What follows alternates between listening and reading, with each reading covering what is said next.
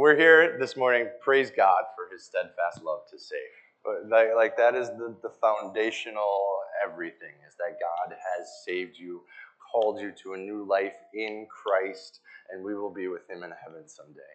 Now, this all happens, and the text today is while the gentleman Jonah is in a fish, 3 days in a fish.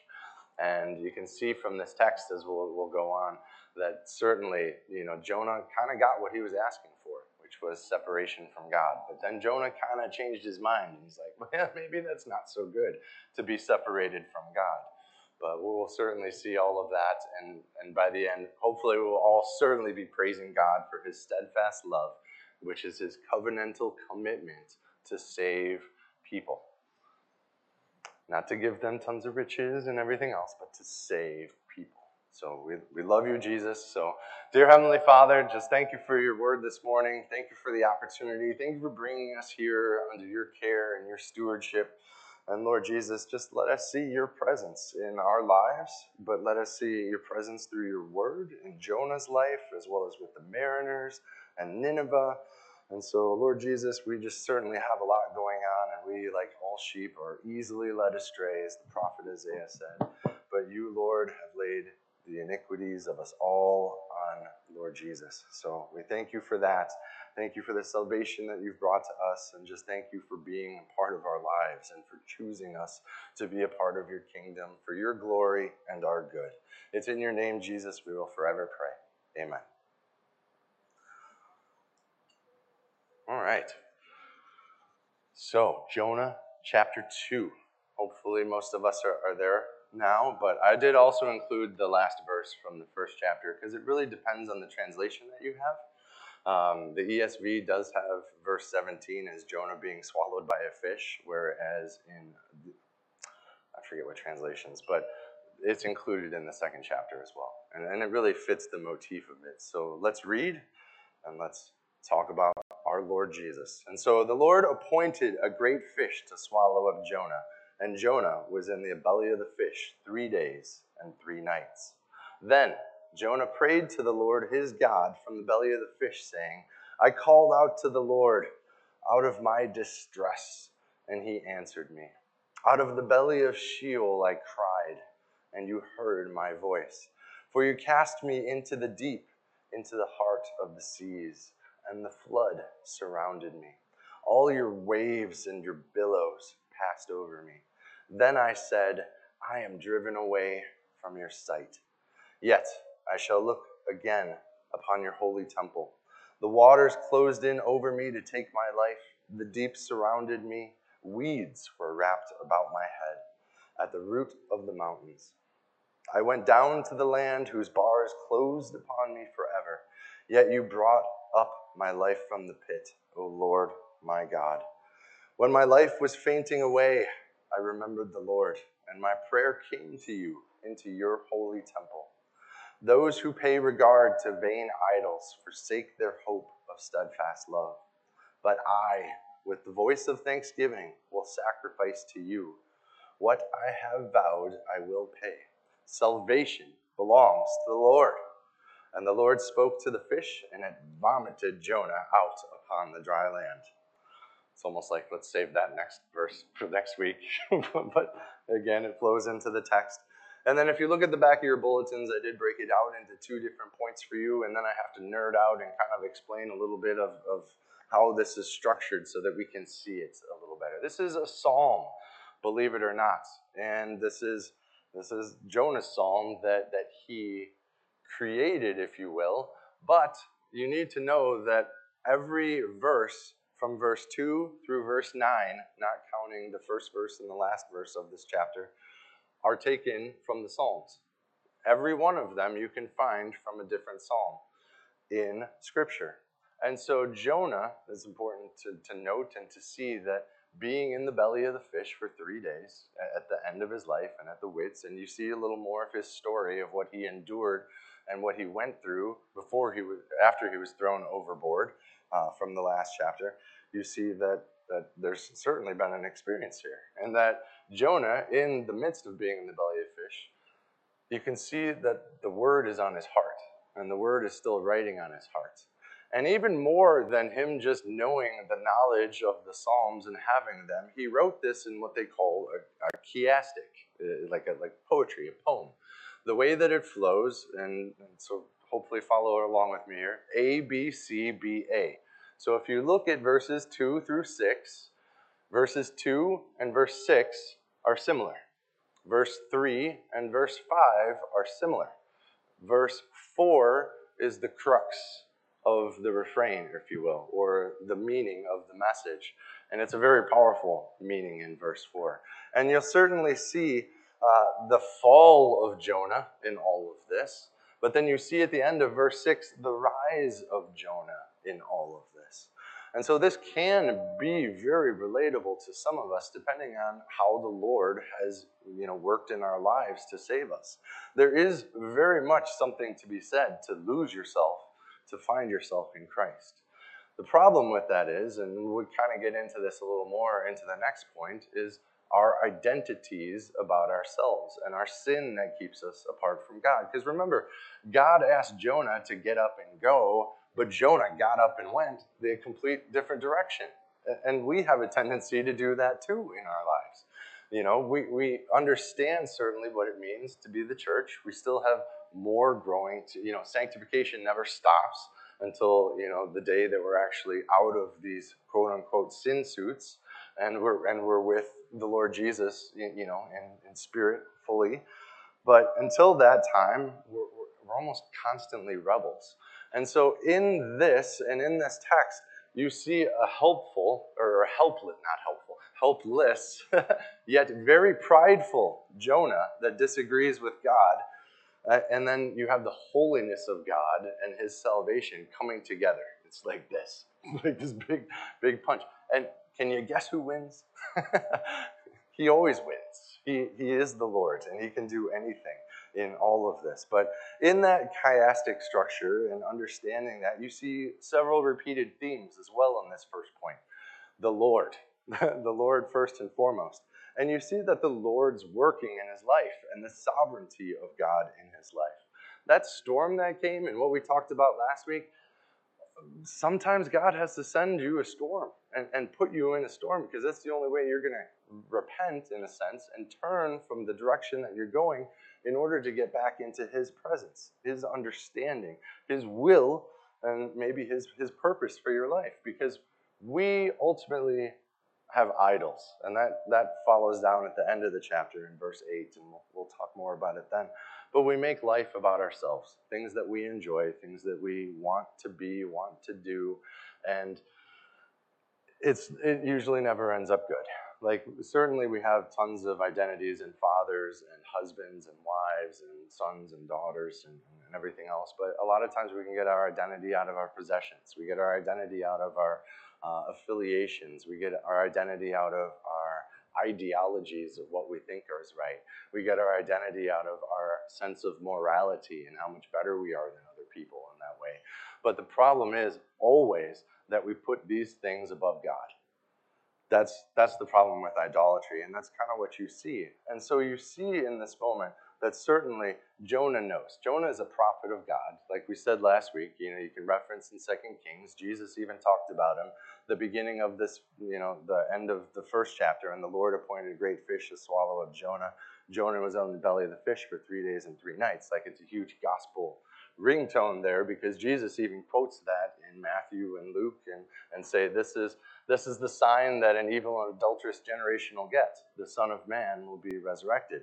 And then also just that last verse, the Lord spoke to the fish and it vomited Jonah on dry land. Very similar concept of death to life, because dry land is where human beings live and exist. And then the same thing with Jesus, except he was resurrected and brought back to earth. And then all the apostles and the other people saw him and were witness to him, and they're like, this can't be happening, but it did, and it absolutely did. So you see that in this, the fall and rise, and you see God's deliverance. So Jonah, like, again, because verse 2 and 6 are the same, just roll with me here for a second on these as you see it, as it points out to you, and God, out of my distress he answered me, and out of the belly of Sheol. And then you go down to verse 6, yet you brought my life up from the pit. And that's exactly what Sheol is. It's that darkness. It's that being away and that separated from God. Some people call Sheol hell in that sense. And so, weeping and gnashing of teeth that happens at that time. And that's exactly where Jonah was going, and that's kind of exactly what Jonah wanted in this moment in time. But there's an emptiness that's there too, because you're no longer in that presence of God. Be careful. Be careful what we want, and be careful what we wish for sure. And so, verse 3 and verse 5, you see, the waters closed around me to take my life. You cast me into the deep. Again, this is something that we all need to wrestle with, certainly in our own times, in our own lives. What God is sovereign, okay? Sometimes the bad comes because you need the bad to come. Sometimes the bad comes because there's other people in your life that are really dealing with sin, and they're just kind of reckless and a recluse, if you will. But aside from the point, the biggest part of this is that Jonah got what he wanted in the end. And you see that in chapter 4, and it's broken out with a semicolon. Like it's the perfect separation. I am driven away from your sight. Now, this has been a theme throughout Scripture in itself. King David even said that at one point in time. But being driven from God's sight, and then you have the pit, and you have Sheol, and you have emptiness. And yet, Jonah will look upon God's holiness again, or his holy temple. And it's kind of a double entendre there. Certainly in Jerusalem, there is the temple for worship, and Jonah is going to see that again. He knows that at this moment in time in the belly of the fish, believe it or not, because God has saved him. But despite the anger and rebellion that he has, he still acknowledges that God is holy, and he's set apart, and he's different from the rest of everything, rest of all creation, if you will. Holy, holy, holy is the Lord of hosts. The whole earth is full of his glory, as the prophet Isaiah said. And so that holiness, that separation is really important too, because we are, shaped and molded by our circumstances and experiences as human beings. That's where we initially come from. We're born spiritually dead to the ways of God. So until God gives us the blessing of the Holy Spirit to kind of interpret and understand, we're always led astray. But Jonah knows all of this. Again, I'm kind of doubly repeating myself here because he is that prophet. So it may seem that Jonah is kind of repenting here, but I want you to know that he's not repenting here. What he's doing is he's thanking God for saving him, but the conflict that existed in chapter 1 is not resolved in the slightest. He still does not want to go to Nineveh. He still does not want the Assyrians to be saved in the slightest. There's still hate, there's still animosity there, there's still frustration, there's still everything.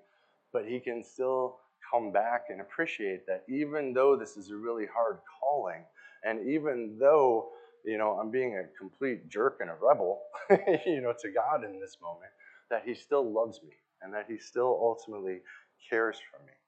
And so even though Jonah is an inspired man in this moment, this whole thing attests both, the inspiration of the Psalms, but also to the glory of God in this. Because why does Jonah deserve to be saved?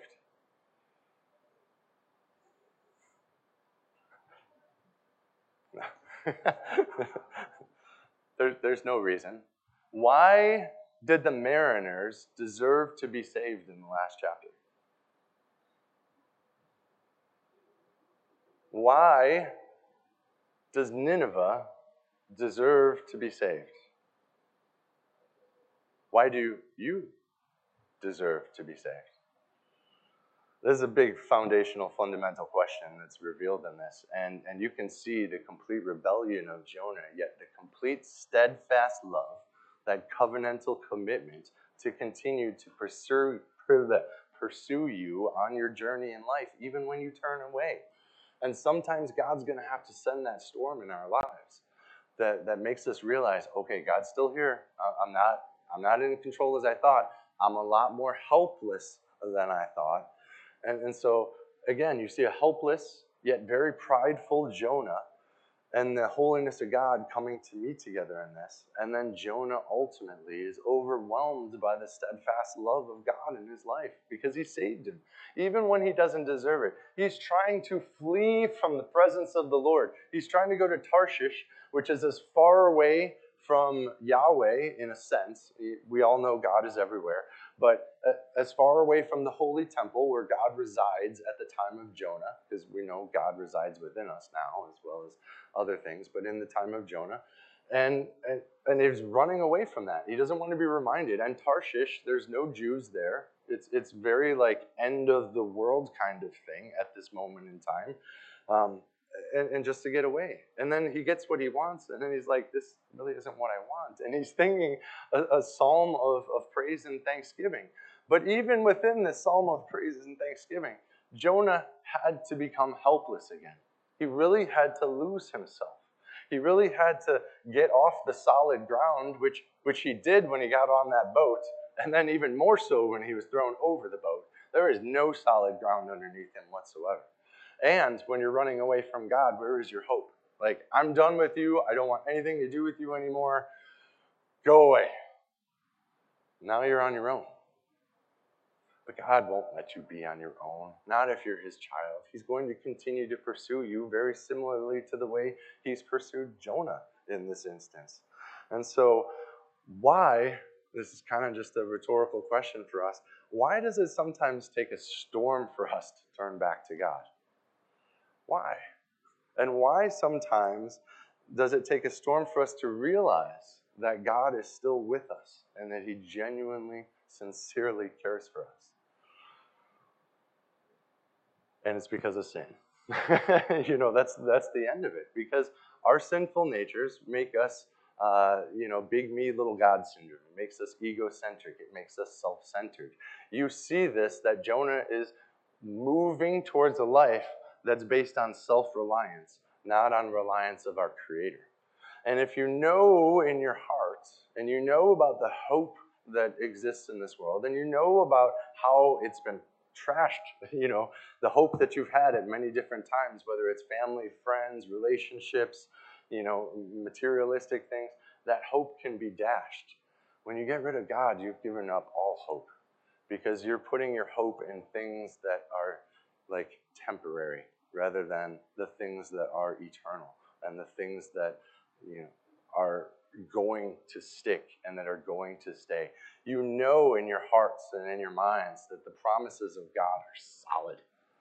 They're solid. By the blessing of the Holy Spirit within us, we know this to be truth.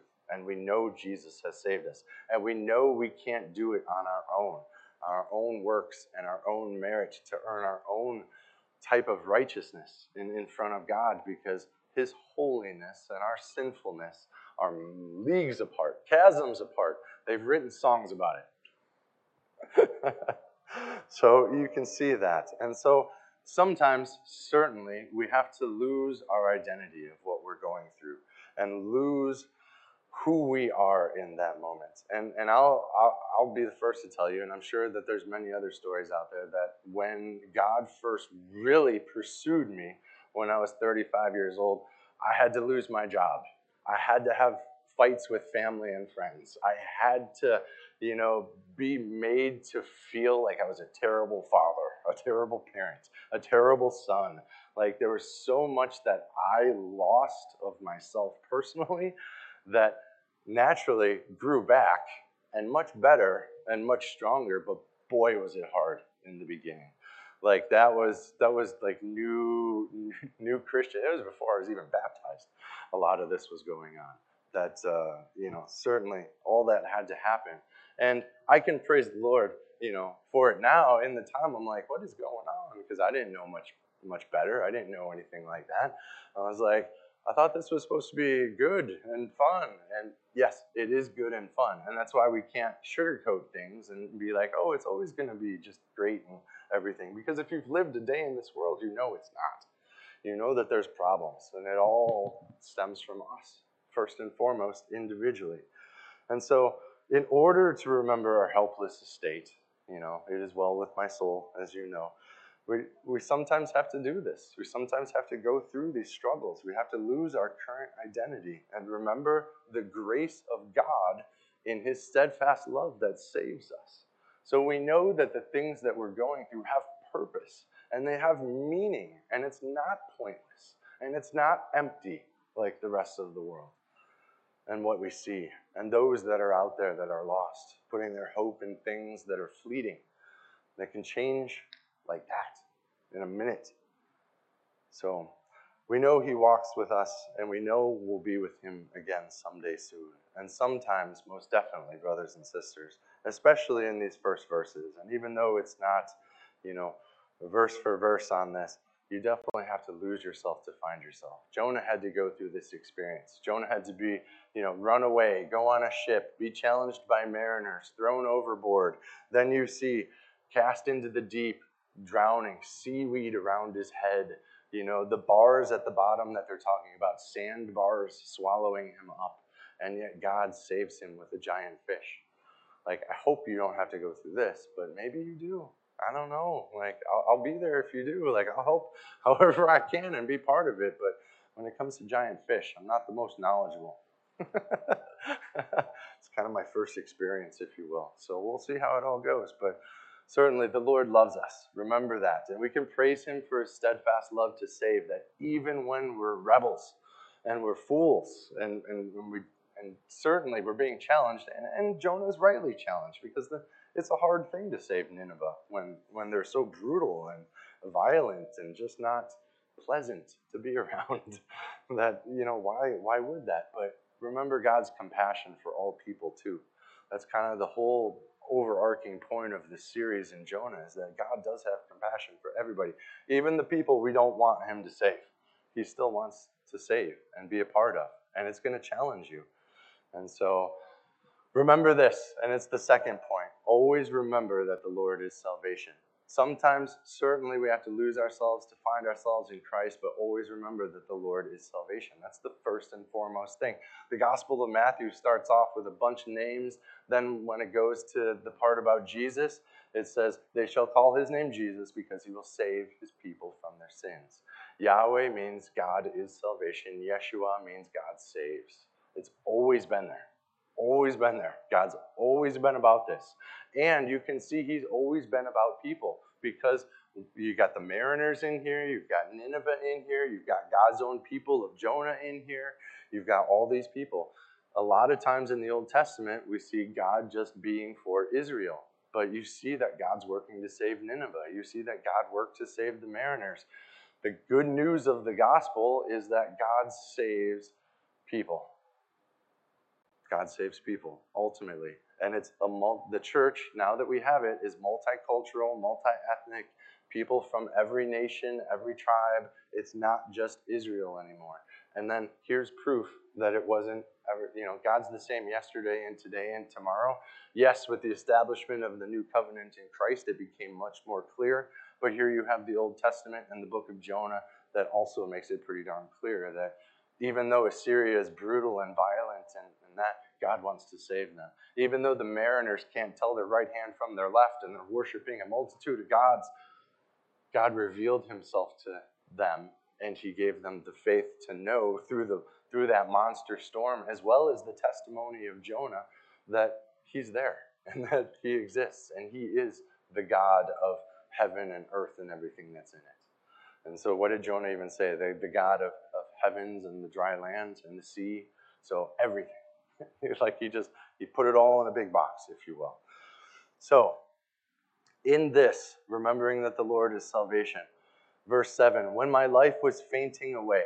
Certainly that's the last verses. You see him, you can almost envision it, just the slow nature of dropping in the sea and the billows and the waves breaking over him and swirling around, and the seaweed, and being dropped to the roots of the mountains, as they call, or as Jonah said. Again, all of these are taken from other Psalms. They're paraphrased a little bit, but Jonah really is just copying the book of Psalms, giving validity to it as well. And so when his life was fading away, he remembered the Lord, which is a big deal. It's a big deal for us as the church now, but it was even a bigger deal for Israel. And to the Jewish population today, there's the Shema, or the Shema. I can't even do the right thing because I'm not. But ultimately, there is that prayer that they have. The Lord our God, the Lord is one. And it starts like this in Deuteronomy chapter 6. It says, "Hear, O Israel, the Lord our God, the Lord is one. You shall love the Lord your God with all your heart and with all your soul and with all your might." I'm sure you guys have heard that before, right? Right? The two great commandments, yeah? Okay, I know I've said it. "And then these words that I command you today shall be on your heart." Who you are as a person, human being. "You shall teach them diligently to your children. You shall talk of them when you sit in your house. You shall talk of them when you walk by the way. You shall talk of them when you lie down. You shall talk of them when you rise.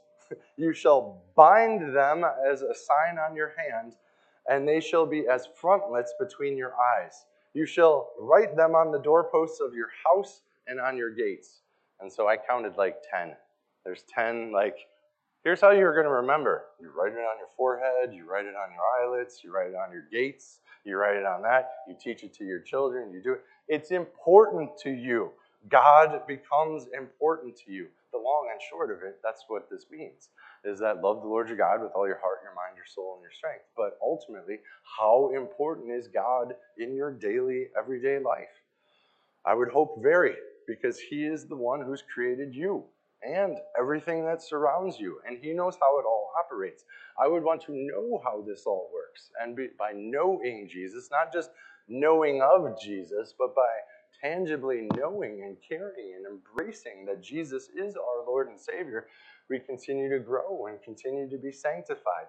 So remembering the Lord was very big for them, and I feel like it's just as big for us today, because without Christ or without God in our lives, we're just like every other lost person that there is out there. We're all trying to make our own way, doing the best we can with what we have, stepping on other people or being stepped on by other people as we all try to get our own, because we all make it about ourselves. That's the facts of who we are. That's the fact of sin, and you see that. And so praise the Lord that certainly, we have these meetings and we have the church and we have, tons of reminders every day. We have his word that we can ponder, every day. We have prayer by the, access to the Holy Spirit to, communicate with God on a daily basis. We have tons of avenues and opportunities and everything like that. But this, again, being kind of the eclipse of this and the end of, the poem, Jonah saying here that, yes, while my life was fading away, I remembered you, God. I remembered your goodness and your loving kindness towards me in all of this. I remembered this. I had gone astray, most definitely. And so my prayer came to you into your holy temple. And again, kind of the double, meaning here. Certainly the holy temple, don't mistake the holiness. And certainly where God dwells is so much higher and so much better than where we're dwelling, because he's in the heavens. He's in the temple in Jerusalem, and let's remember that. And certainly it's also an homage, if you will, to the reverence of God's holiness and awe and fear of the Lord, if you will. Like, we do know that God certainly is everywhere. He's omnipresent, if you will, as well as omniscient, all-knowing, and omnipotent, which is all-powerful. We see all of these things, but what really hits home in this next one, because again, we've got Jonah kind of being prideful a little bit here. Like, I called out to you, you heard me, thank you for doing this. I did some of these things. I ran away. Somehow or another, you still love me. But then it's just fascinating that he goes into this, because it's like, did you just become a Pharisee?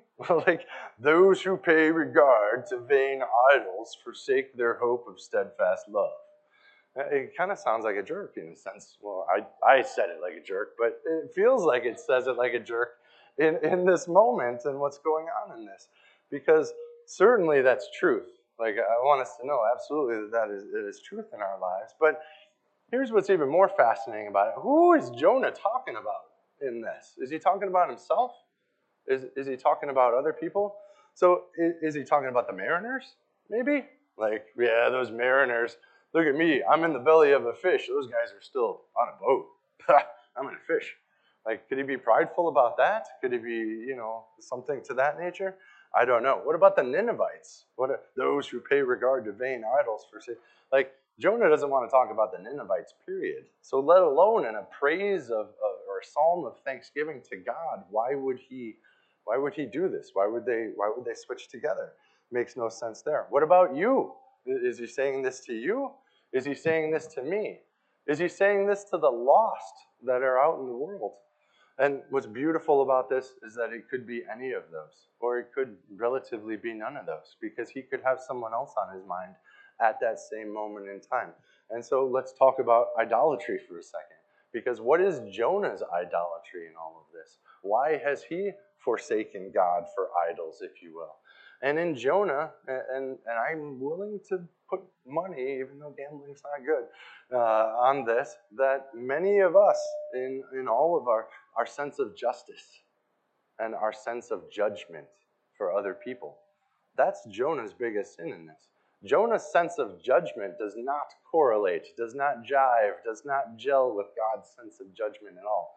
And let's be real, Jonah's sense of judgment is the kind of right sense of judgment, because why does God save anybody at all? If it wasn't for his mercy and his loving kindness and his covenantal commitment that we call steadfast love, without that, he owes us nothing. Not one thing at all does he owe us. And so that idolatry in the sense of justice or the sense of judgment, certainly there's a lot more that we could talk about on a personal level in this. But I want you to think about this too in all those capacities, because you need to see what all of these are different idols. So maybe Jonah was talking about himself in that. And certainly Jonah's sins are his sense of entitlement or his own sense of morality in the form of the judgment of others, as well as the sense of justice that he upholds. Because the sense of justice that we realistically should have is that God shouldn't save any of us. We're all sinners. We all deserve the just punishment that God declares for a sinner. Every one of us. Every single one of us. But because of his loving, merciful nature, and that steadfast love and that covenantal commitment that started way back with, Abraham, or I guess really with Adam and Eve. But, going back to that, they're creating descendants as numerous as the stars. And it wasn't just Israel, and we see that it's not. The gospel is good news for all people, even brutal Assyrians in this. And so we have Jonah's idolatry in that sense. What about the mariners? What if this was about the mariners? Are the mariners sinners? Of course, the mariners are sinners too. They were worshiping all kinds of gods. They're like, why don't you call out to whatever God you can and maybe they'll listen to us so we don't drown in this moment. So they were about self-preservation. They were about worshiping of many different gods. This could very well be about them as well. Again, another form of idolatry. So what about the Ninevites? Like, well, there's a horrible, brutal, violent, angry, hateful nation. They're condemned. Why on earth, in any of this would God, save them? And so they certainly pay regard to vain idols, which is themselves. The Bible even talks about their God is their belly. And that's true for so many people. So many people. Like, what are my needs? What are my wants, really? And then what am I going to do, whether it's, it doesn't matter if it's honorable or not, but what do I need to do to get what I want? And so that very much strikes me as the Assyrians or the Ninevites in this moment. You and me, boy, we can go on for hours about that, I'm sure. Whether it's, fame or power or, greed, money, conquests, ideologies. There's so many things. And then also the beauty of this is those who pay regard to vain idols. That's all the lost. Really, you can just say it's all people. Like I can get to specific groups. Like I said, you, me, Ninevites, mariners, Jonah. Doesn't matter. We're all in that same boat. We're all in that same, we have sinned and fall short of the glory of God. But praise be to God that he sent his son in these moments and like this. And so you can see that because they do forsake their hope of God's covenantal commitment and God's steadfast love for humanity, because you've put whatever this is and your hopes and your faith and your identity above what God says all these things are. Your identity, your hope, your faith, your life. And you've put whatever this is above him. And that's our fundamental issue and our fundamental problem as human beings. And we see this so much. And so, praise be to God. And remember that the Lord is salvation in all of this. And then Jonah finishes up with his, psalm here. But I, with a voice of thanksgiving, will sacrifice to you. What I have vowed, I will pay. And then the last half, salvation belongs to the Lord. Which, this verse, it doesn't gel together either. Because here's the thing. I, with a voice of thanksgiving, will sacrifice to you. What I have vowed, I will pay. I feel like he's made this a works-based system. He's like, well, shoot. God saved me, put me in the belly of a fish. I'm still alive. Now I owe you. Ugh, why do I owe you? Why are you so nice? Why are you God? And you're so righteous and holy and good. All right, I'll do what I said I'm going to do. I feel like that's us sometimes too. It's kind of that reciprocal. It's kind of that piety or piety. And it also kind of seems like it's a works-based, okay, you scratched my back, I'm going to scratch your back. Again, I love this analogy. It's like Christmas presents. Oh, you got me a Christmas present. Now I got to get you a Christmas present.